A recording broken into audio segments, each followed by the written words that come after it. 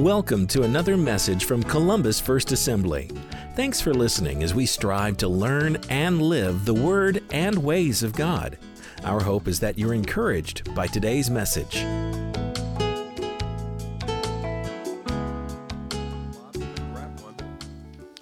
want to speak this morning on something I started last week. It's a theme that I believe the Holy Spirit has placed on my heart. I'm going to interject this throughout the next several months. I'm not going to preach on it every week, but I'll be interjecting things. It's time for the new wine. It's time for the new wine. Time for the new wine. What do I mean by that? What does God mean by that?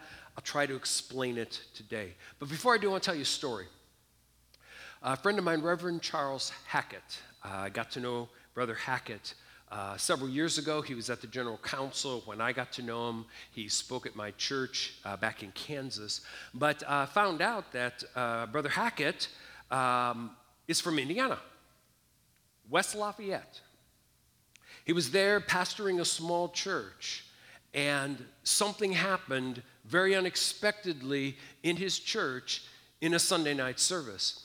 He shared the story at my former church. I wish I still had a tape of it. I do not, and I actually meant tape because that was in the tape days, for those of you who don't remember those cassettes. And he called it the Hippie Revival.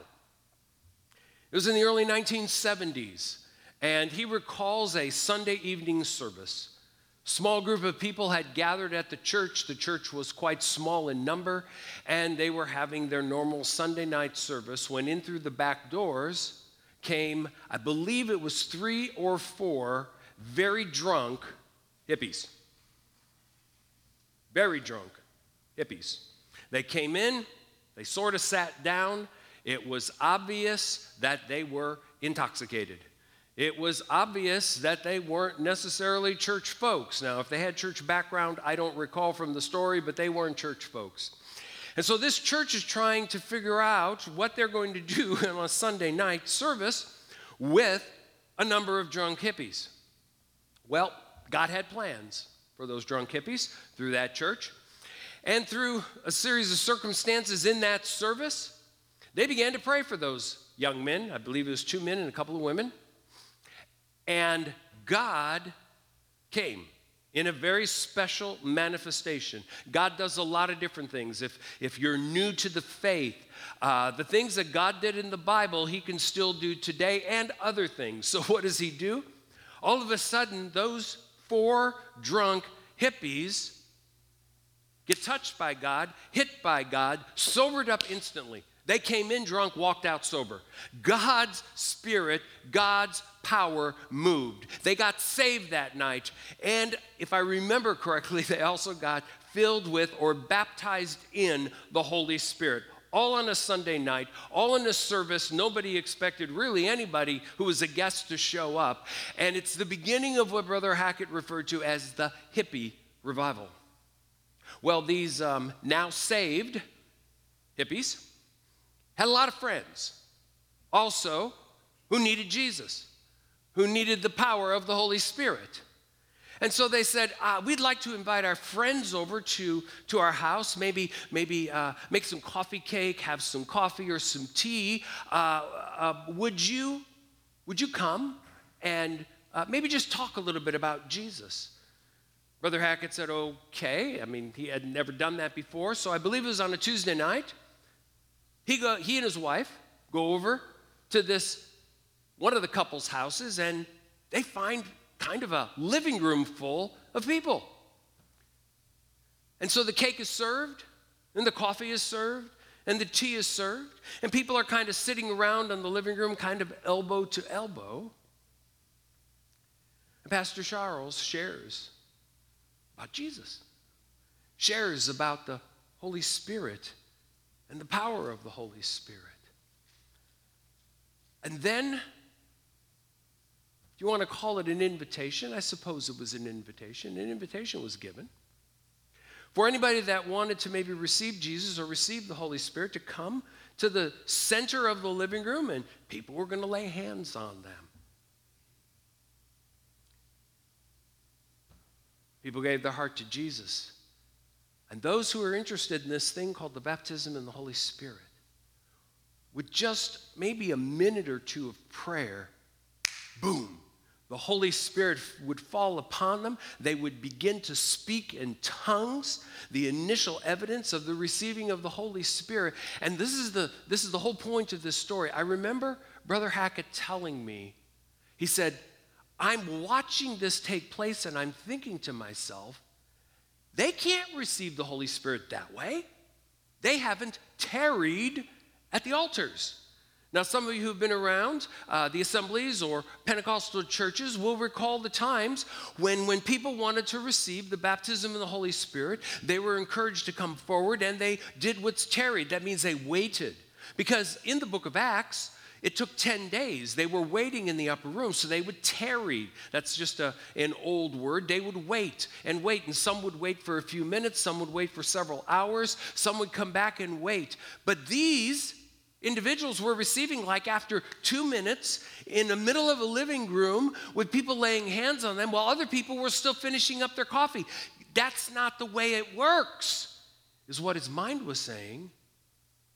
But that was the way that God was working.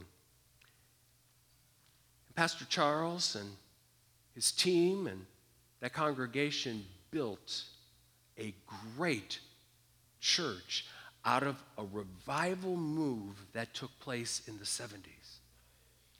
He and his congregation, his wife and his leadership were willing to be new wineskins, receiving the new wine of God so that God could reach West Lafayette and beyond with the power of the Holy Spirit.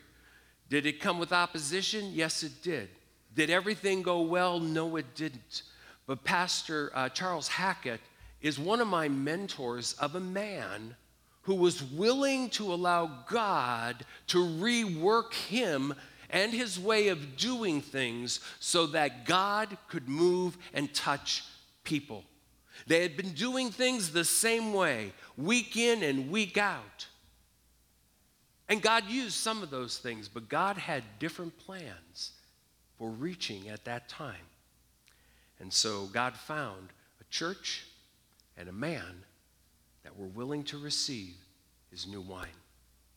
As I said, I believe it's time for the new wine. Here's one of my key statements.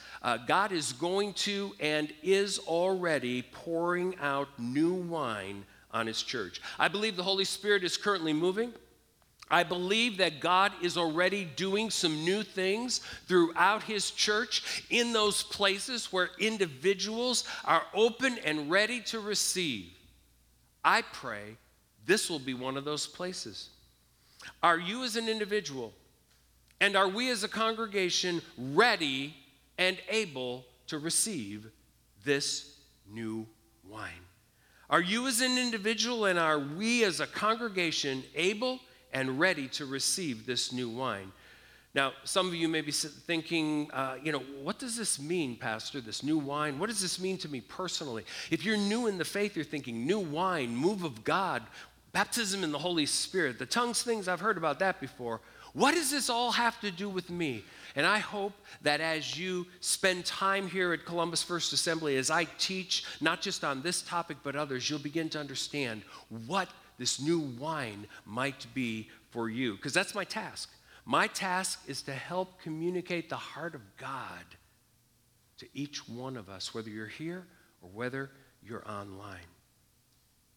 Jesus spoke about the way God moves when he moves in new ways as God pouring new wine into new wineskins. This is just one of the pictures. This is a visual of what God does. He's putting new wine into new wineskin. And this symbol would have been understandable to his listeners back then, but this illustration and parable needs some explaining and context for us, so let me review a little bit from last week, and then we're going to move on. First of all, what is a wineskin?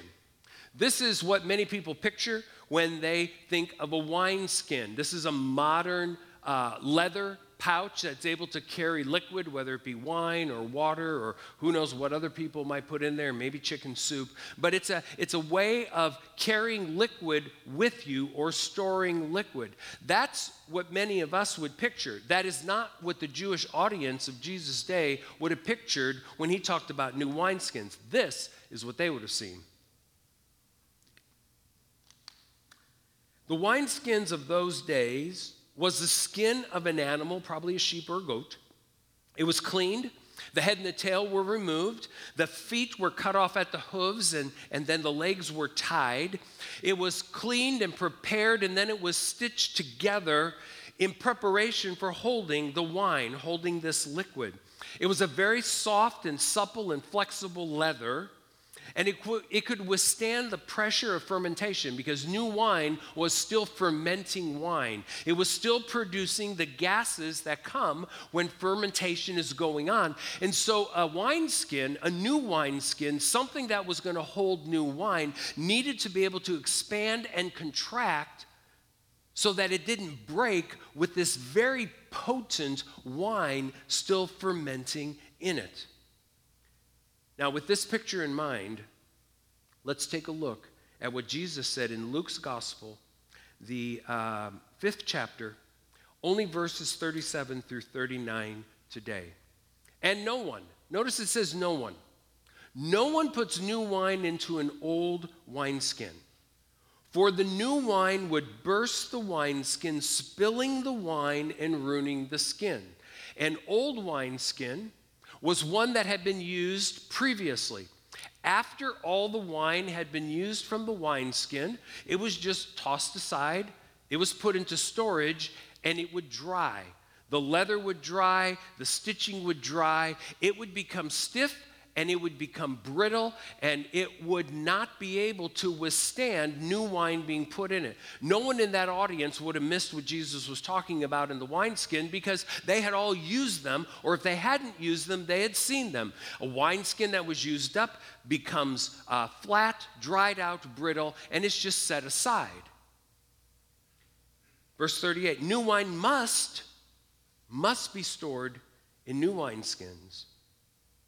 But no one who drinks the old wine seems to want the new wine. The old is just fine, they say.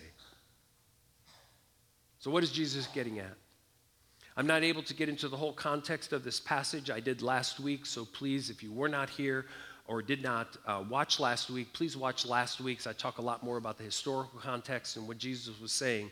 But you have to understand what he was communicating to that audience so that we can then contextualize it for what God would still be communicating to us today with this concept of new wine and new wineskins.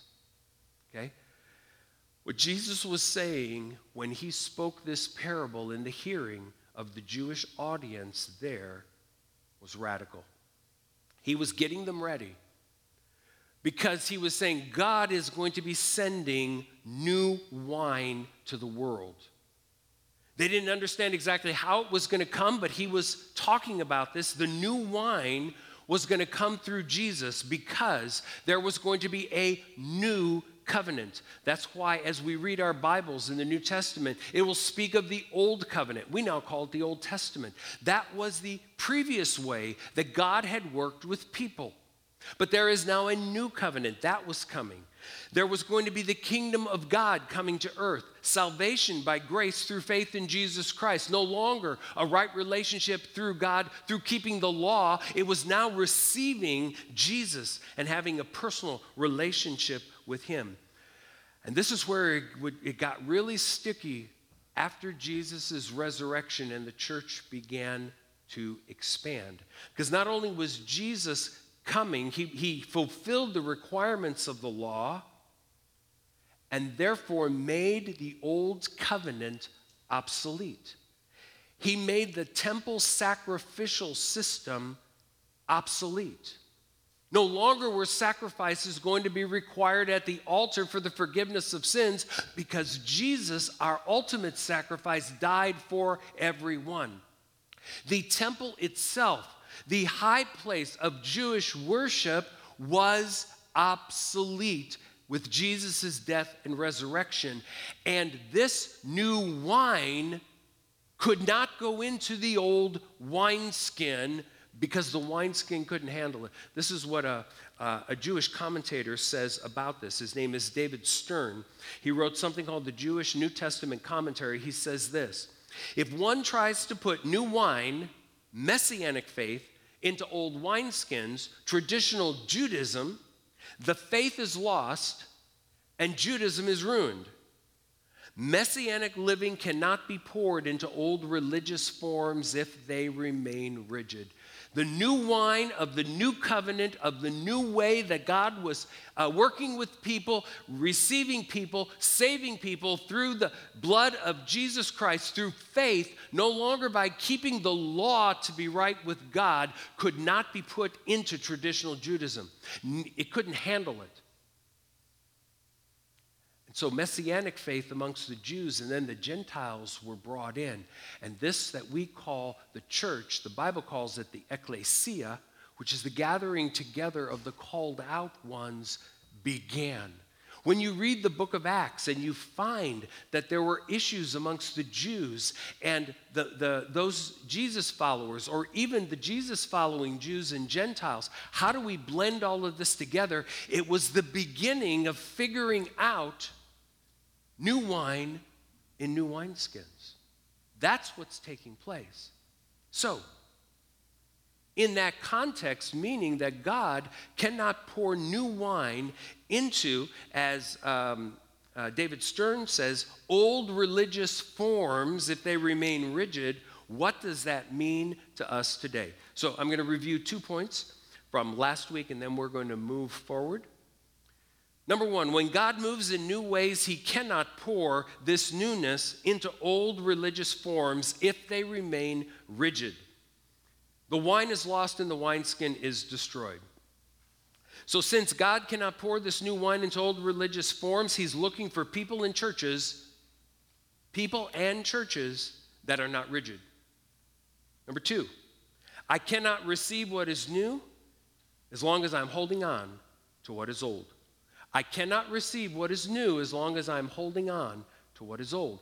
I speak this to those of us who have walked with God for a while. I speak this to those of us who have experienced the move of God somehow in our past. We've been touched by God. We're a part of a church that was seeing a move of God. We may have been part of a church similar to Pastor Charles' church back in West Lafayette that had the hippie revival, where God was moving and manifesting himself in ways that were amazing. Men and women getting saved by the dozen, people getting baptized in the Holy Spirit, God working in powerful ways. We've been part of that. What I want to encourage or maybe challenge you is, if you've experienced that, it was real. But be careful, because how God moved before is very possibly not how he's going to move again. 2 statements that I believe God placed in my heart regarding this. Number one, some people believe that the way they have seen it done is the only way God does it. Some people believe that the way they have seen it done is the only way God does it. And if you've been around folks, they'll come up to you and they will refer to, oh, I remember what it was like when, and man, if only we would do this. And that may be what God wants, but very often it is not. It is not. Reverend Hackett and his congregation had to work through this because God was not saving people and baptizing them in the Holy Spirit in the way he had done before in their Assembly of God church and in other Assemblies of God churches. Do you know some people left because of what was going on in his church? Some people left. They said, no, this is not right. It has to be done this way. You can't be doing that. This is how it needs to be done.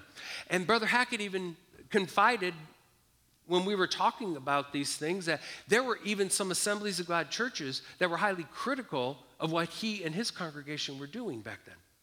Because, no, that's not how we do it. Some people believe that the way they have seen it done is the only way God does it. 2, some people are living on or living for a memory. Some people are living on and living for a memory. There are people over the years who have come through churches that I have pastored, and they're looking for an experience or an atmosphere they once had or they once experienced. They are looking for it to happen like they remembered. I say they're living on or living for a memory. One man that I remembered the conversations that I had with him many years ago visited with me on more than one occasion. And he would say, I remember the Jericho marches.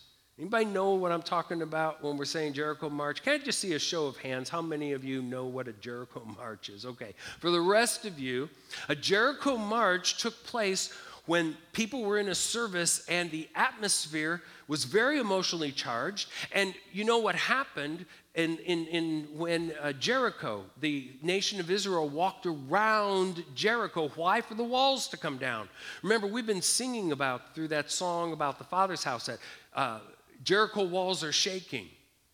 Well, what they would do is, and I can't do it and stay on camera because they won't be able to follow me, but they would get up and the whole congregation would go to the edges. Sometimes they'd go outside. Most of the time it was inside. And they would begin to march around the sanctuary. They would begin to shout. They would begin to praise. They would begin to believe that God was going to be causing the walls, whatever walls were blocking, walls of oppression, walls of the enemy, to come tumbling down. And there were times when those Jericho marches would take place and God would show up in powerful ways. People would have things broken off of them. Chains would fall off. He went, and I remember the Jericho marches. He said, I remember people spending hours at the altar. They were in no hurry to go home. They'd stay as long as necessary, waiting for God to touch them.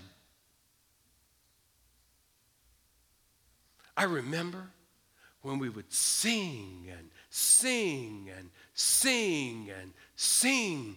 And then God would give a word of prophecy to my wife, and she would deliver this word of prophecy. In almost every conversation I had with this gentleman, he would close sharing about what had happened in the past, the things that he longed for. He would close with saying this: I'm praying for God to do it again. I'm praying for God to do it again. I'm looking for God to do it again. What he was saying is he wasn't praying for God to move again. That's a good prayer. He wasn't praying for God to show up again. That's a good prayer. He wasn't praying for God to send new wine again. He was praying, I want God to do that again.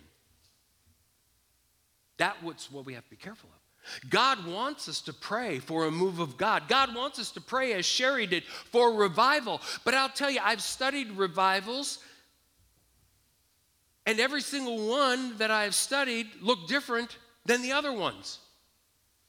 When people say I'm praying for revival and they have an idea, are you praying for the Jonathan Edwards type of revival? Are you praying for the Billy Graham type of revival? Are you praying for the Azusa Street type of revival? What kind of revival are you praying for? Because we all have a picture in our mind. I'm just praying for revival. And what I'm saying is, God, I'm not sure what it's going to look like. I just want to be able to recognize it when it comes. Because the results of revival don't change.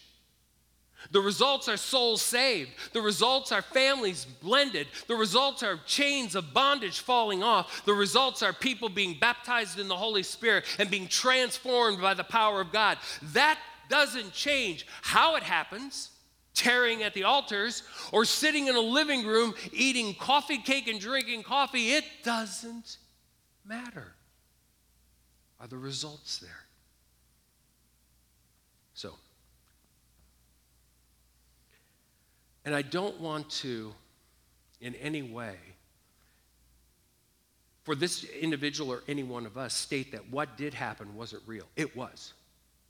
It was real. I've been in services where God has moved. I've been a part of churches where God was doing these type of things. It was real.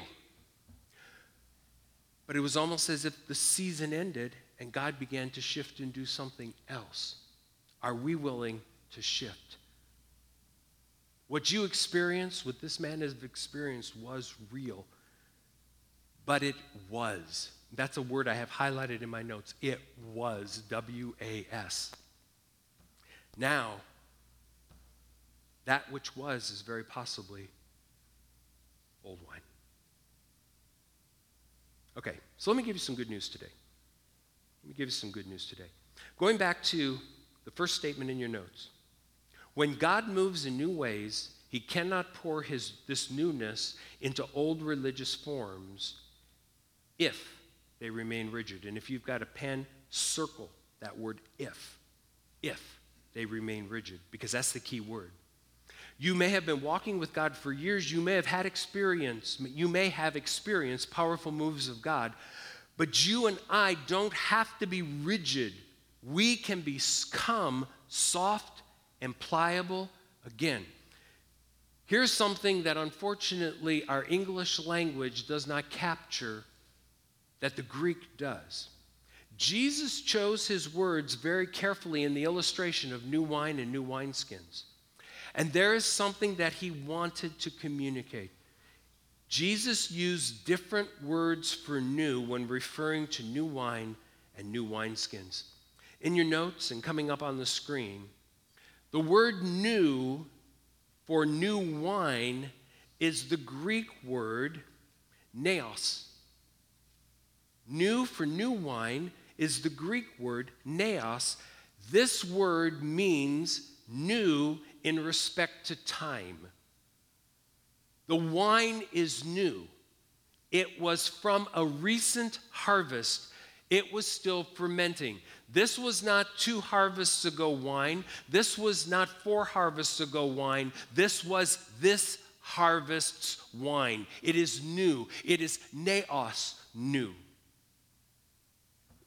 So number 3 in your notes, new wine is new in respect to time, or it is something brand new. When Jesus spoke about the new wine as a symbol of God moving on the earth, he's saying he's doing it in a new way. This is brand new. Certainly it's still wine. Certainly it's still made of grapes. Certainly it's going to be similar to other wine, but this is this move of God. This is this newness of God. It is neos. But then this wine has to be poured into something. Vessels, new wineskins. The vessels, of course, in our day and age are people and churches. He wants to pour it into you and me. We're the wineskins, but here's the question. Are we new wineskins? And you can say, well, no, I can't say I'm a new wineskin because I've been a Christian for 25 years, or I've been a Christian for 30 years, or I've been a Christian for 10 years. I'm not a new wineskin. Yes, you can be. Because Jesus did not say that new wine is poured into neos wineskins. Number 4, the new that Jesus used about the wineskins is a totally different Greek word. It is kainos. Kainos. Kainos does not mean new in respect to time. It means new in respect to freshness or refreshed and restored. Yes, it can be in respect to time, but it also has a much broader meaning. So number 4 in your notes, new wineskins are fresh and never used. That would be somebody who's recently come to the Lord, someone who has not yet experienced the move of God. You are new. You are kainos because you're new in the faith. But new wineskins are fresh and never used, or renewed, refreshed, and restored to service. Let me explain. The first we talked about, new and never used. This kind of wineskin was from a recently killed sheep or goat. It went through the process of cleaning and being stitched together and prepared for liquid. Very flexible, not rigid. New believers are oftentimes very flexible. Remember the hippie revival? Those new young people, the ones that got sobered up in the middle of a worship service, came in, drunk, went out, sober, saved, and baptized in the Holy Spirit. They didn't have any preconceived notions as to how God was going to move. They didn't know that God could sober them up. They didn't know that God could baptize them in the Holy Spirit. Maybe they had a little background in it, but anyhow, they walked into an Assemblies of God church on a Sunday night as drunk hippies and walked out as saved, baptized in the Holy Spirit hippies. They were fresh. They were new. They didn't have preconceived notions yet. That's one type of wineskin. The one that's new. If you're new to faith in Jesus, this is referring to you. But the second kind of kanas, new wineskin, was one that had been previously used. It is now empty. It has dried out. It has become stiff and rigid because all the wine has been used up. It's been set aside. As I was studying, one historian, commentator about this passage had said, very often in homes, you could see outside of the homes, the wineskins stacked up that they had gone through. They were just stacked outside the home. They were stacked, ready to be refreshed and renewed for the next harvest. And that can be you, and that can be me. It's a kind of wineskin most of us are. We've walked with God for a period of time. We've experienced him in the past. But the old wine is gone. It's time for the new wine. If new wine was put into us when we're still dried out, stiff, and rigid, the carbon dioxide gases, as the fermentation take place, would cause it to crack, would cause it to break, and the owner would lose all of the wine and also lose any future use of that wineskin. But an old wineskin can be renewed, refreshed, and restored to service. Its useful qualities are renewed. So let me tell you naturally how they would take one of these old wineskins that are up against the side of the house. Grape harvest is close. They're going to start harvesting grapes. They're going to start crushing them. They're going to start preparing them for wine. They've got to store this wine someplace. They've got some new wineskins that have been made. So they would go and they would take these dried, stiff wineskins. And the first thing they would do is they would soak them for a period of time in water. They would soak them, allowing the water to begin to work into that leather. But then they would pour on and massage in olive oil. They would get the oil on the skin and they would massage it and they would work it and they would work it and they would work it until the leather began to restore and to become flexible and pliable and soft again. Until that leather was ready for this new batch of wine to be poured into it. That vineyard owner or that farmer did not want to lose one wineskin of wine. That's precious to them. This is what they drank on a daily basis. It was a way that water was kept bacteria-free from the fermenting process. It was used in celebrations. It was used virtually daily in the home. They probably drank more wine than they did water because the wine was actually purer than the water that they would get unless it was coming from a clean spring or a good cistern. This wine was precious. They didn't want to lose the skin of wine, and so they would work that old wineskin until it was ready. From a spiritual standpoint, being made fresh for those of us that have held the new wine before and now it's gone. And we're dry and possibly rigid and stiff. From a spiritual standpoint, being made fresh will require us to allow, it's a key word, allow the Holy Spirit to work on us, to wash and to massage us. We must allow the Holy Spirit to soften us and to expose places where we are rigid and stiff. And you might say, oh, Pastor, I'm not rigid and stiff. I'm just ready and open. I'm going to tell you, most of us have our places of rigidity and stiffness. Even I, as a pastor, from time to time have places of rigidity and stiffness. You want to do what? No, we don't do, no, we're not gonna, no, not that way. Service has to go this way. Even recently, I felt the Holy Spirit because I've been praying for myself. I want new wine. And he just pointed out a couple things. He says, Rick, just let that happen. Allow that. Encourage that. So one of my questions is, are you willing to ask him to do that in your life? Are you willing to ask him to soften you? Are you willing to ask him to expose places where you're stiff and rigid? And then are you willing to allow him to massage you? I don't know if any of you have actually had a professional massage or if you've gone through physical therapy where massage was part of it. I'm working with a chiropractor right now to work on an issue in my neck. And when he gets in there, it's not pleasant. I mean, he gets in there to work that muscle. I've got a muscle that's impinging on a nerve, and so I've got some tingling. And he gets in there and he wants to stretch it, and then he does this. Or the last time I was there, he's like pulling on my head, and the whole weight of my body is pulling down. I mean, it's not pleasant. I'm going to tell you something spiritually. When you allow the Holy Spirit to begin to soften you, to massage you, to work you to the place where you're no longer rigid, it sometimes is going to be painful. I'll tell you what, it's worth it. Because when I leave the chiropractor and that tingling is gone, and he's shown me some exercises and some stretching, and I'm working through it, it's worth it not to have my hand tingling 24 hours a day, 7 days a week.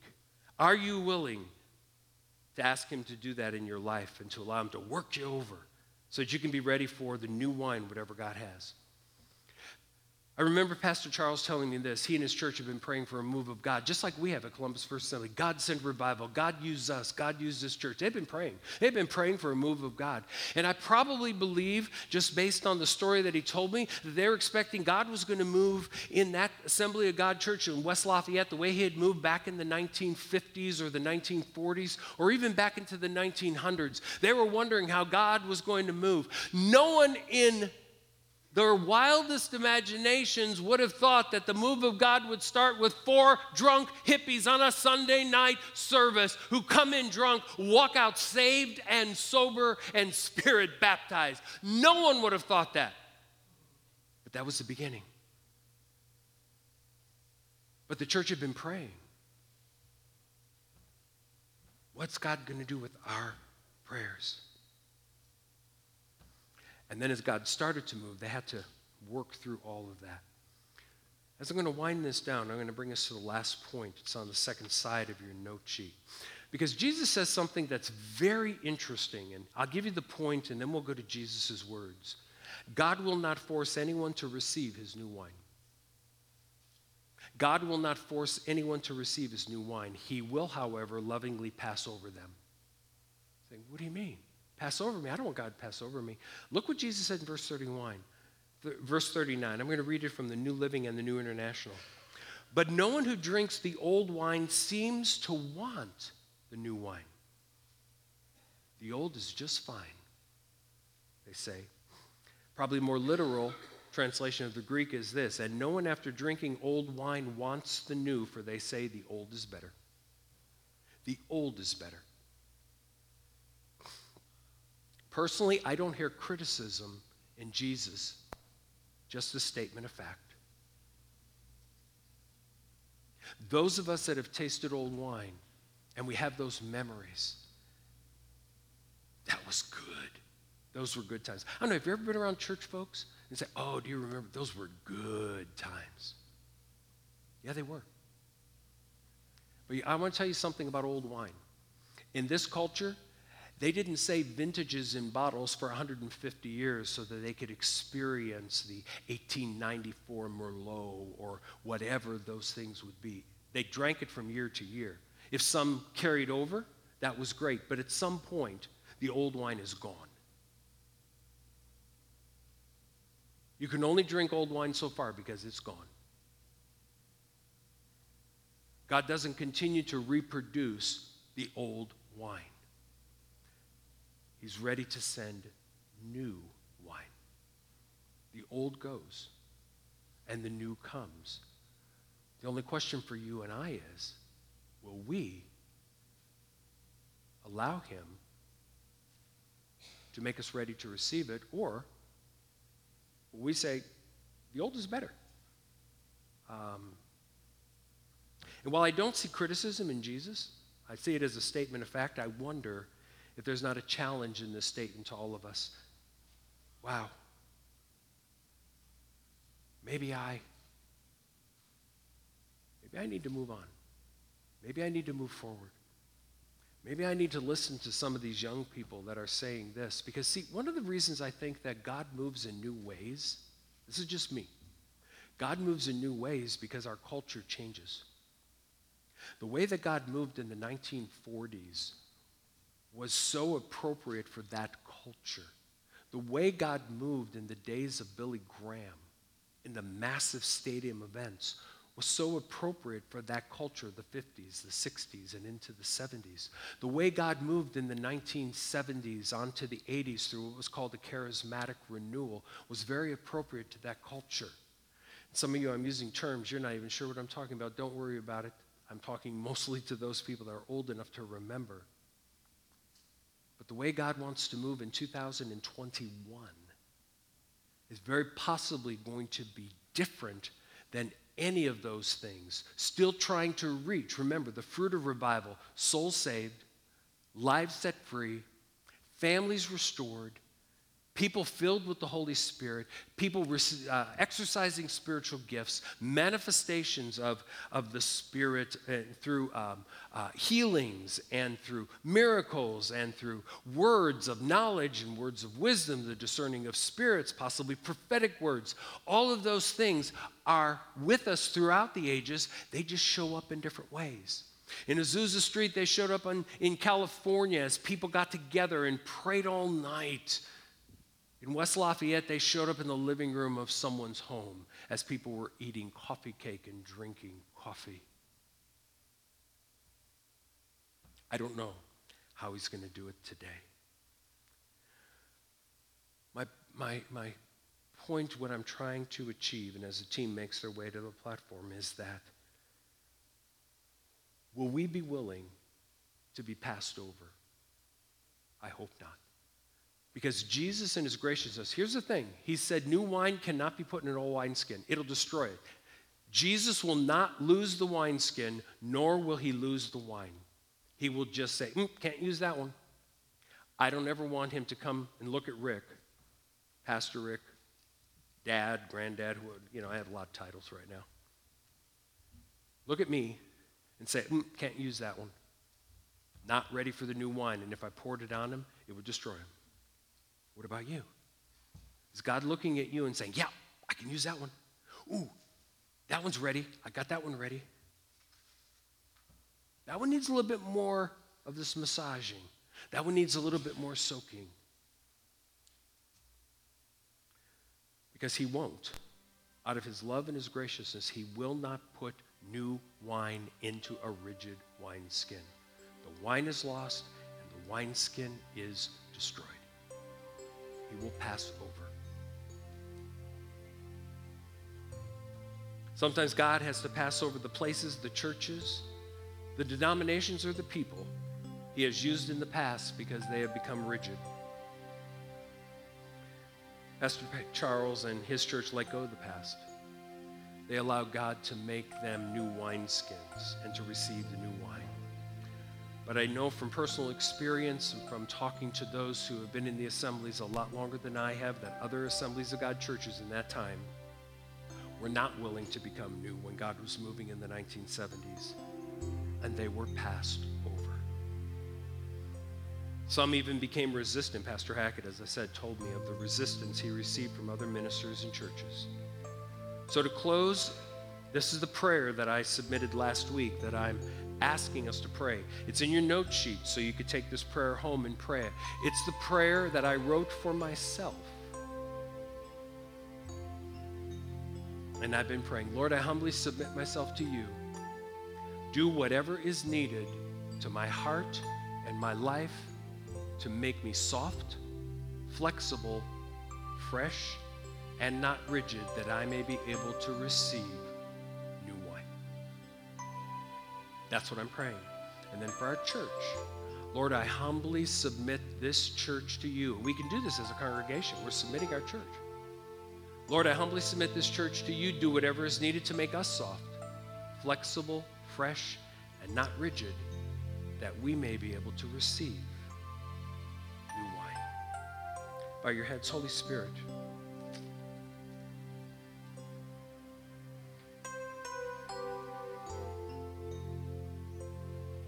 Speak to us. Speak to each of us. I believe that everybody here and everybody listening to my voice electronically is probably in a place where they're saying, yes, I want to be able to receive this new wine. I want to be refreshed and restored and renewed if I'm rigid in any way. And for some, Lord God, they're new. They're not rigid. May they not be afraid of the new wine. May they be willing to receive it. In Jesus' name I pray. You've been listening to a message from Columbus First Assembly. We hope that you've been encouraged in your spiritual journey. If you are not part of a local church and would like to attend one of our regular services, our church is located at the corner of 10th and Iowa Street in Columbus, Indiana. Our Sunday morning worship services start at 10 a.m. and our Wednesday evening studies begin at 7 p.m. And while you're online, check out our website at columbusfirstassembly.org for details and information about our church. You will also find other messages and series that you can listen to or download. Thanks for spending some time with us and for taking advantage of this resource from Columbus First Assembly, where we strive to learn and live the Word and ways of God.